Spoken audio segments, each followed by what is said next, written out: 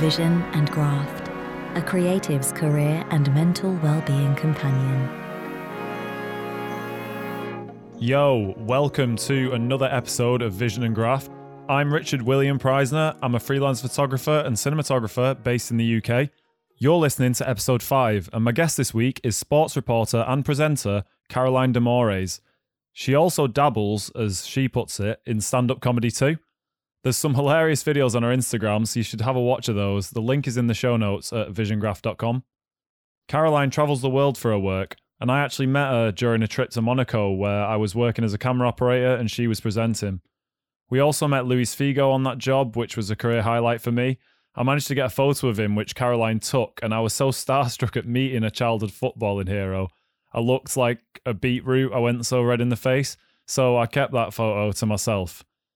Caroline has worked for BT Sport, ITV, Eurosport, Channel 4, Red Bull and BBC Sport. The list goes on. Watching her work was impressive as she's a great professional and she's also a good laugh too.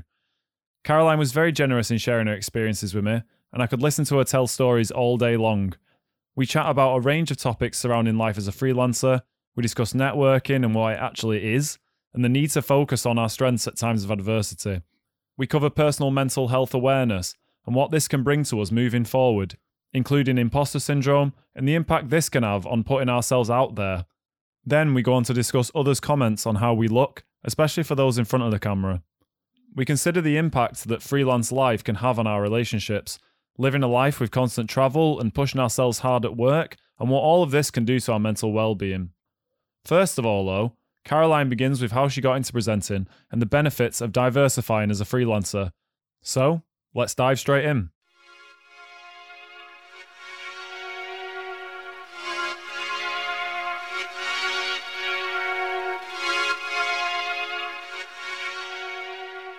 I trained as a dancer, so I was never even going to be a presenter. I mean, that I had done a presenting thing when I was younger, but again, I think it was more for the experience and it was like quite fun.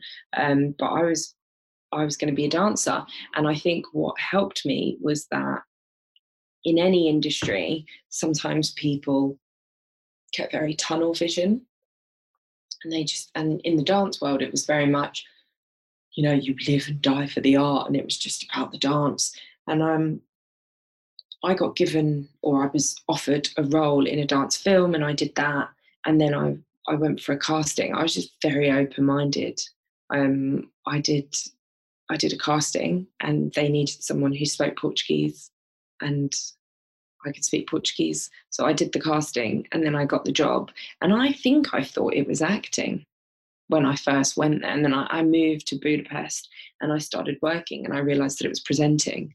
And I didn't know anything about it. They essentially were going to train me, but they just needed someone who could speak the language and was all right in front of the camera. And I just wasn't really bothered about the camera. And so, yeah, they taught me how to do in-ear and how to do all these things. And I remember telling a few of my dance friends, and they were like, oh my God, like, what is that? And I was like, well, you know, let's see. And if it's fun. And I was just like, it's a bit of work, and I get to explore a different country. Why not? I think I've always had a bit of an open mind. And so it was really good, and I really enjoyed it. And instead of doing 3 months, I did a year. And then I left and I came to London. And I was like, okay, well, I'll go back to auditioning for dance, and maybe I'll do a bit of acting. Maybe if presenting comes up, I'll do a bit of that. And then went for a job for Eurosport, and they had said they needed a French-speaking person and English, and I speak both those. So I went, and it was a little bit more acting than presenting, even though they wanted a presenter, but it was for the WWE. So they sort of said, we want a character presenter. And I was like, okay. And it was for kids, and it was supposed to be fun, and I didn't know anything about WWE, so I sort of did lots of research and then went into it, and it was really fun and nice. And then got that job, and my friends were like, you know, not all, some were really supportive, but some were like, oh, she's doing that. And I sort of fell into presenting, and it was great, and I was getting sort of job after job. And then there was a year, you know, maybe 3 or 4 years in, where I got no work. for like a whole year. And it was the first year I'd gone freelance.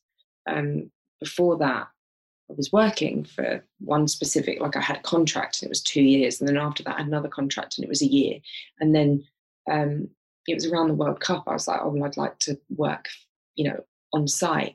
And so the channel said, oh, well, we're not going on site. And I really wanted to go. So they said, okay, well, you can go, but you have to go freelance. So I went freelance. And freelance was just so scary because you don't have security. You've got to pay bills. And you essentially have to be able to be like, hi, give me a job. And I find it really difficult. I've got this imposter syndrome. I find it really difficult to name my attributes. I find it really difficult to network. I find it really easy to be sociable and to talk to people. I love that. I'm very good at that. But I find it really difficult to be sociable for an outcome. And that's what I thought in my mind networking was. Actually, networking can just be sociable with other people in your industry. That's what it can be. It doesn't have to be like some sort of contrived exercise. I've thought that before in the past. Yeah, I thought, networking, I go there for an outcome. But networking could be what me and you did when we were on a job together. We just chatted, we hung out, we had lunch, we did a job together, we were nice, we were cool. So when you then get in touch with me and go, Kaz, do you want to be on this podcast? I'll go, yeah, all right. Like that's a form of networking, but it came it's probably more successful as well that way than because it was more organic and it was just us being ourselves and being nice. Whereas I think in my head I had a preconceived idea that networking was this, it had a goal attached to it, or you had to get a job, or actually I don't think it necessarily has to be that. But I wasn't very good at selling myself. I didn't really know who I needed to do that to. Or how, or why. And it was a really tough year mentally because I just had no money coming in. I was getting really upset about it. And I was getting upset about something, but it wasn't like this was my dream. And it's not that I didn't enjoy it and I didn't want to carry on doing it, but it wasn't this plan that I'd always had. But whether it is the plan or not doesn't matter. The point is you're not defined by one thing. And I think at the time I let that one thing define me. And it would be the same, I guess, if you're single, right? Everything else might be fine in your life, but you're single. You might get really depressed about the fact that you're single. But whether you're single or not doesn't really define you. Whether you have that job or not, it doesn't define you. But in that moment, it's really difficult for you to really understand that. And for me, it was just, at first it was a week, and then it was 2, and then it was a month, and then it was 6. And it's almost traumatizing because you're like, oh my God, I'm never going to work again. And that is it, And so it was really worrying. And so I needed to occupy my mind. And my boyfriend at the time, I remember, who I think tried to be supportive, but just didn't really understand the way my brain worked and doesn't really understand depression. And so it would just be like, well, pull yourself together. And I couldn't. And I couldn't. And, this isn't me blaming him. I think he didn't relate and he didn't understand. And then what I did decide to do was I sort of looked at all of the things that I had done before. And I was a dancer and I was a qualified dancer. At the time, my mum had also convinced me to qualify as a dance teacher while I was training. So I had that qualification, but I just never used it. So my mum was like, why don't you do a bit of that?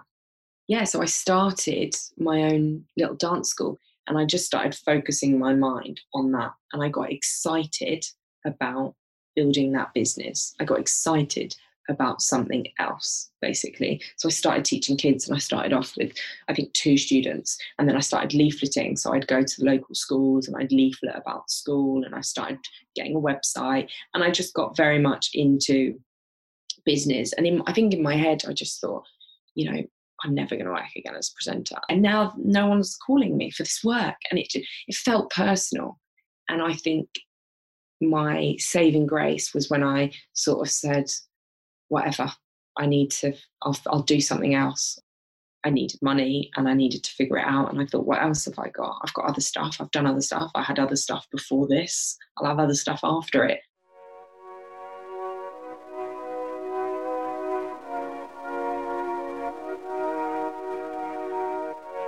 So I started working on the studio. I was the everything.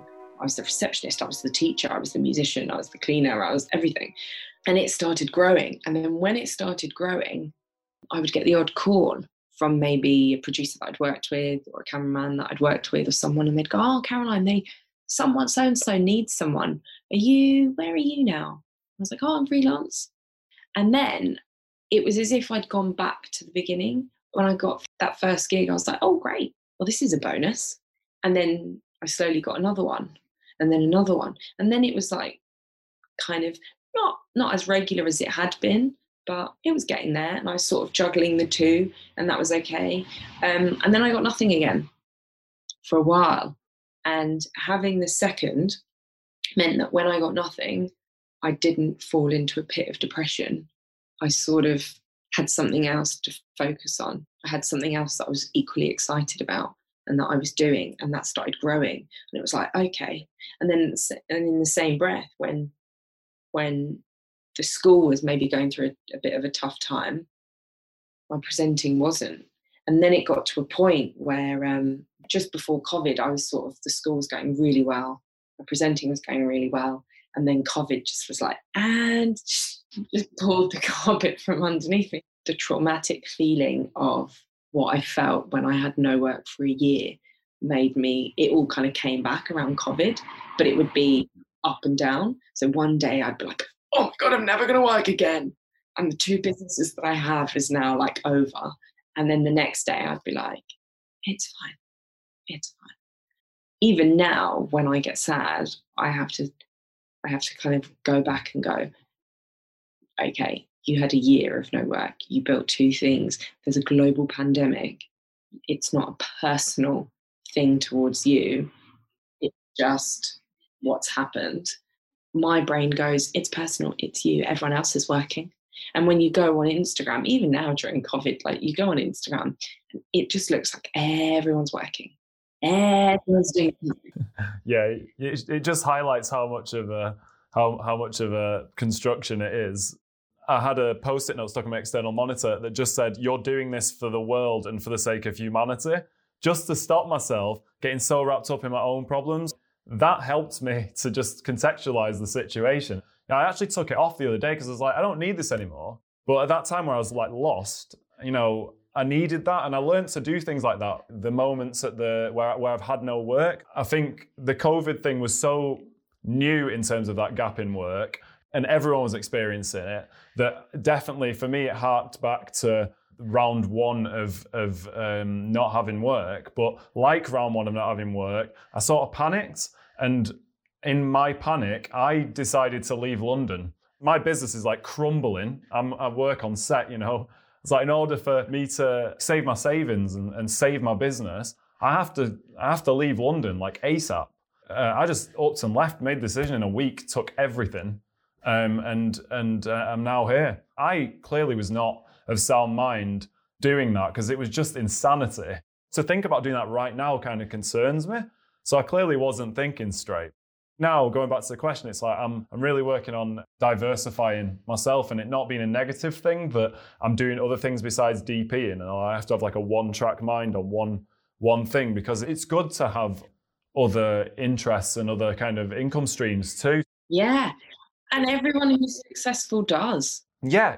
It's doing something like this. This is something I've wanted to do for a while. And I always feel like if I'm doing something good that makes me feel good, it will lead on to better things.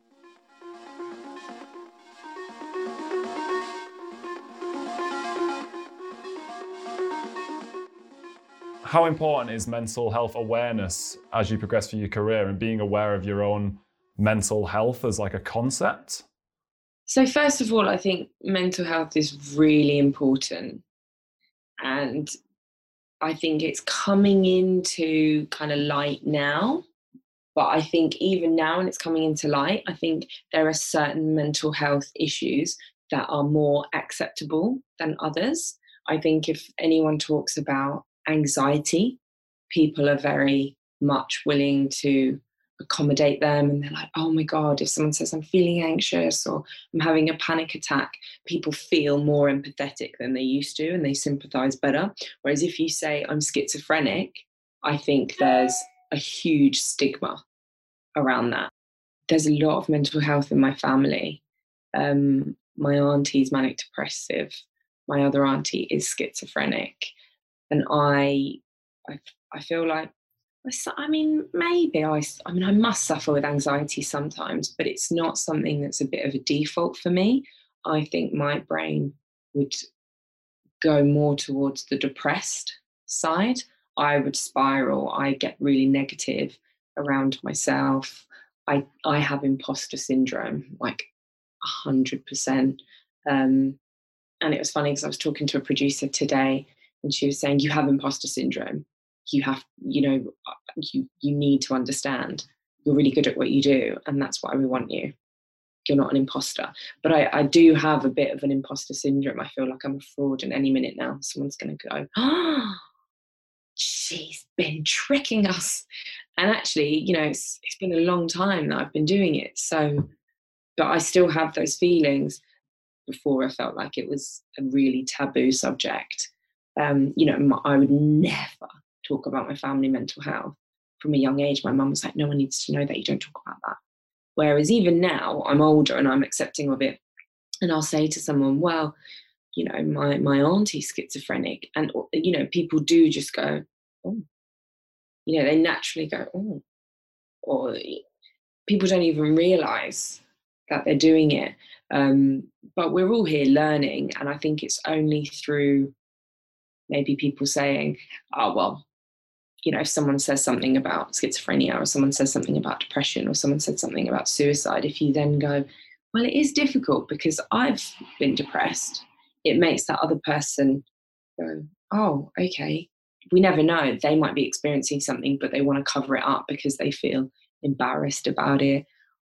When I was experiencing, I guess, symptoms of that, I was quite young, and I hadn't heard of anyone else experiencing symptoms of that. No one at school was. And if they weren't talking about it. Now that I'm an adult and I sort of look back, I think, oh, yeah, I've seen where, so-and-so's mum was probably depressed. She'd have to go up for naps. She couldn't always be around. She was constantly tired. She was upset. Like, it was quite clear now as an adult. But when you're younger, when you're a teenager, people don't always talk about it. I mean, I definitely think there's more conversation now than when I was younger. But there wasn't, I didn't really hear it very much. So when I did start hearing about it and people did start saying, I feel the same, I guess for me, I felt included. I felt like I wasn't this alien. It wasn't unique, because in that uniqueness, it makes me feel like I'm separate, I'm different, I'm weird, I'm odd. And then the negative comes in, and then I just would go down the spiral of, I don't belong, I'm weird, I'm odd, why do I feel like this? Why does it happen to me sometimes? Sometimes I'm fine, sometimes I'm not. And then it's this circle and a cycle. And yeah, so I guess for me personally, I found a bit of comfort and solace knowing that other people felt the same. People often don't even ask for help because they're embarrassed. And we see lots of people saying, if you're upset, ask for help. But it's a different, I guess it will resonate differently with other people. Instead of saying, if you're going through anything, ask for help, by saying, or if you were to say, you should ask for help in the same way I did when I went through this.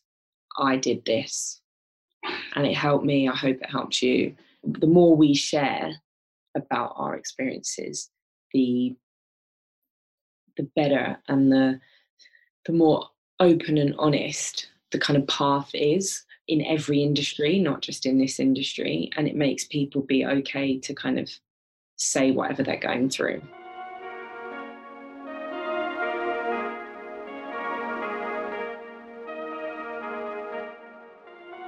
On my social media, I don't want to really be at the front of it. And if I am, I've always tended to like hide myself somehow. And I think that's kind of rolled out personally from like many reasons I won't actually know, but I think one of them is probably like at school I got like a lot of stick for being skinny, and although that's generally, you know, in the media and whatever, it's all, you'd think people have generally perceived that as like some sort of a positive thing, and I think that's fed into like generally my views of myself and how other people see me. And as a result, the idea of putting myself on camera is like throwing that out for that to come back at me again, you know? That's something that really stuck with me throughout my life. And it's something that people have constantly, I have it up to this day, like people always go on about it. And I wonder how much that like subconsciously informs my decision-making processes. So like what I want to do in terms of putting myself out there in work and online, etc., you know? I mean, it's funny that you said that because I also was like really bullied for being skinny. People always go, oh no, we mustn't fat shame. But people aren't aware that there's a lot of skinny shaming. People have fat shamed for a lot longer, and it's been super detrimental. And being skinny was almost, especially when I was growing up, it was what you wanted to be, but it was almost this unrealistic expectation, at least for women or girls. It was like you had to be stick thin but have massive boobs, and it was just like none of it was real. You know, I'm sure there are people who naturally do have that, but it's not attainable, and it was just weird. And I grew up with magazines highlighting celebrities where they had like spots or they had like the fat bits rolling out. So I can totally see that fat shaming was more prominent, but there was also a lot of skinny shaming. I remember Keira Knightley, when she did an interview and she just said, I'm just naturally skinny. People like hounded her for it, and they constantly said she was anorexic or she was bulimic or she had this. And people used to say it to me, and I didn't, and I haven't. You know, for all the issues that I have, food isn't one of them for me.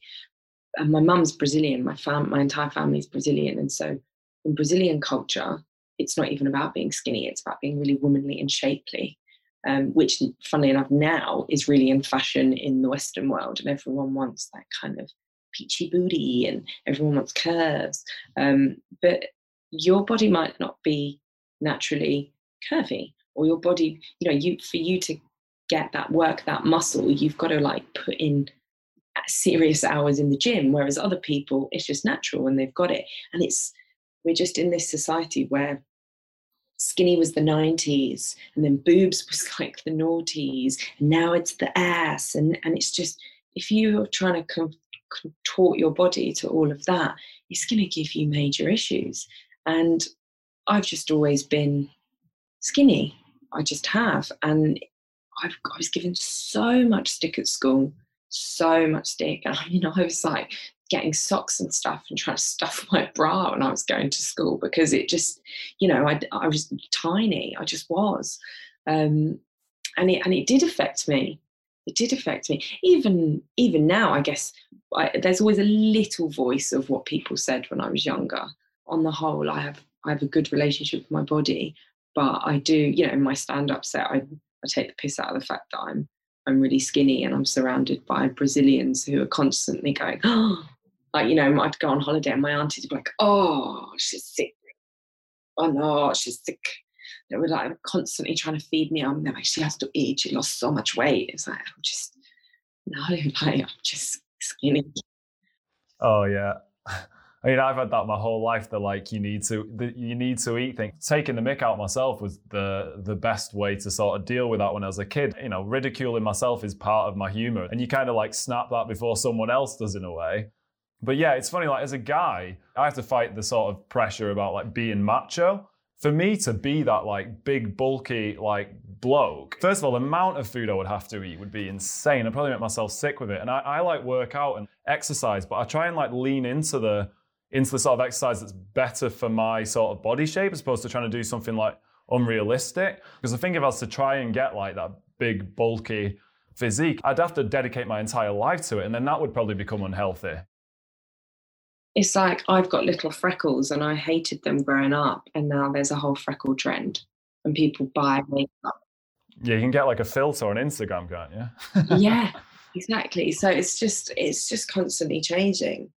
You know, I had straight hair growing up, and then I cut my hair and it went really coil curly. And then I was, you know, one of my first jobs as a sales assistant, I was working in Harrods and like spritzing perfume, and it was just my weekend job.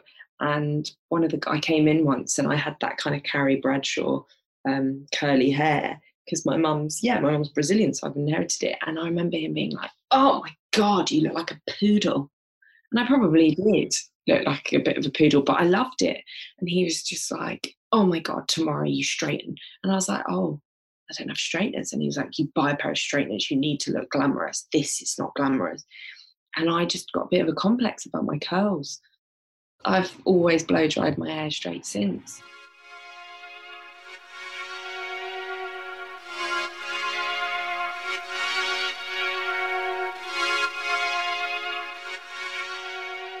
I'm interested in finding out the impact of travel on your life and if it's ever affected your personal life in any way. Yeah, I think I do travel a lot. Sometimes I travel way more than other times. In the past, it has been an issue. Yeah, it's been an issue. It's difficult with friendships just because when people need to do stuff, you're not there, you're not available. And then I think when I am home, sometimes I want to just be at home. And it's quite difficult because I wear myself thin in that I sort of say, well, I haven't seen these people in so long, so I'm going to go and see so and so, and I'm going to go and do this, and I'm going to go and do that, and I'm going to do this. And actually, I just need to kind of center and be at home. And I don't always do that. And then I feel really frustrated, or I feel like guilted into going to something that actually I probably just shouldn't go to because I'm just knackered and I've been traveling a lot and my work schedule's shattering. And then personal life, if you've got a partner, in the past it's been an issue. I've had partners who do 9 to 5 jobs where they don't really get to travel very much. And I think each situation is different, but I think one partner for sure was not happy in his career and his job. And I think saw mine, even though he knew how it's not glamorous, it looks glamorous, but it's not glamorous. I think he still envied the fact that it felt like I was jetting off somewhere. You know, I think it's harder for the one that stays if you're the one that's leaving constantly. And so it became definitely a bit of a sore spot and a point of friction.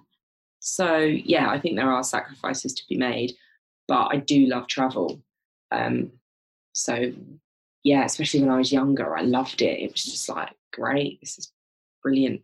I think it was easier when I was single because, yeah, I didn't feel guilty that I was leaving anyone or that I was, not that you should. I think that's another thing to say. I think you shouldn't feel guilty that you've got a really good perk to your job, and you shouldn't feel guilty that it's something that you like. But everything has pros and cons. With COVID, I was loads of my work got cancelled, and I had to stay at home. And like, I've slept on my bed for the past 3 years, I think, and it was only with COVID that I went, "This is a really uncomfortable mattress." Like, I don't think I've really properly noticed before. And it was only like a month in that I'm like, I think I need to change my mattress. This is really uncomfortable.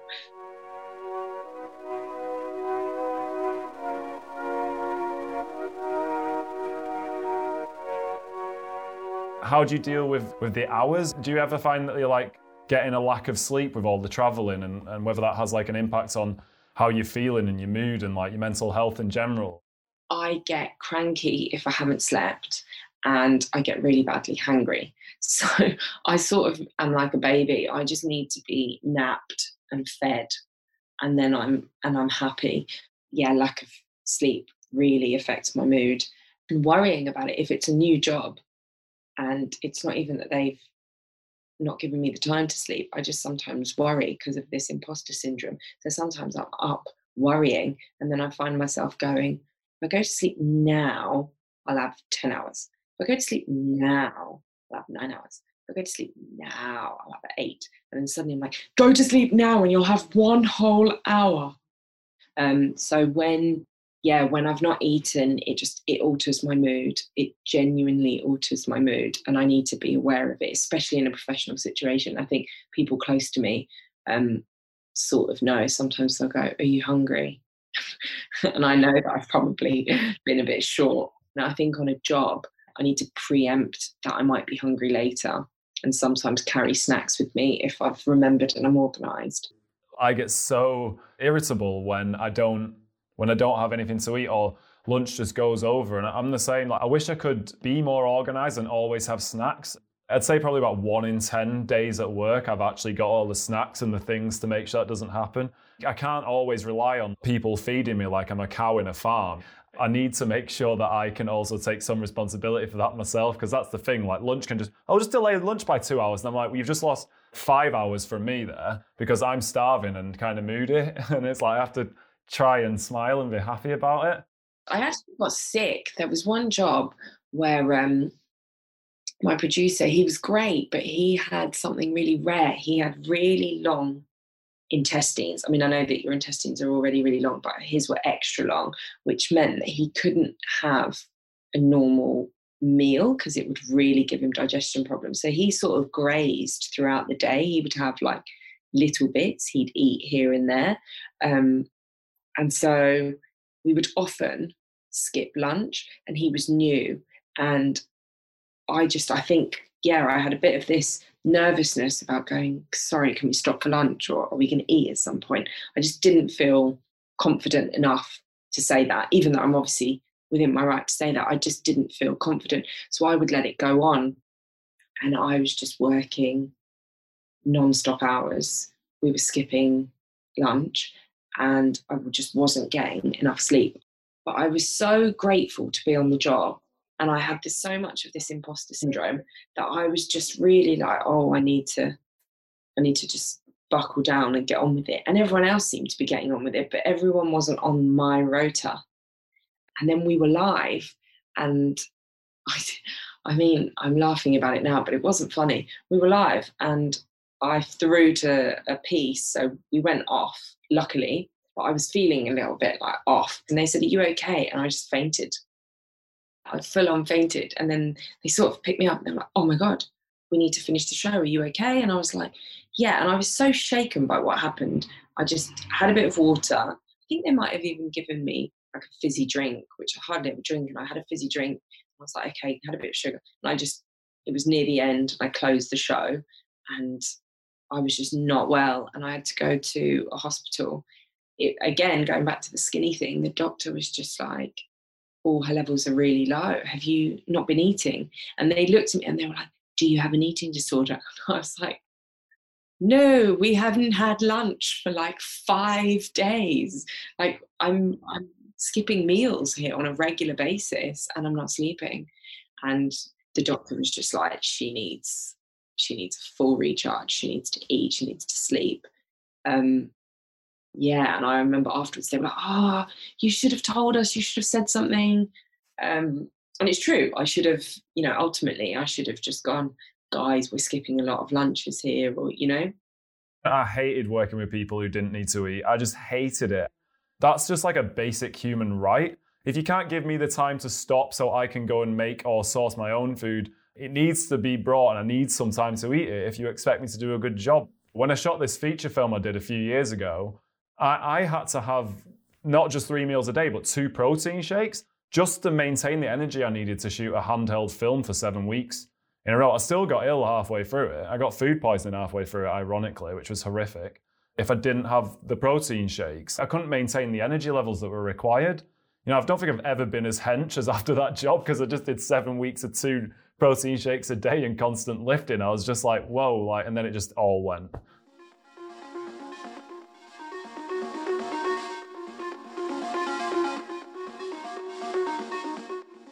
And there we have it. Thanks again to Caroline for being so generous with her stories and her experiences.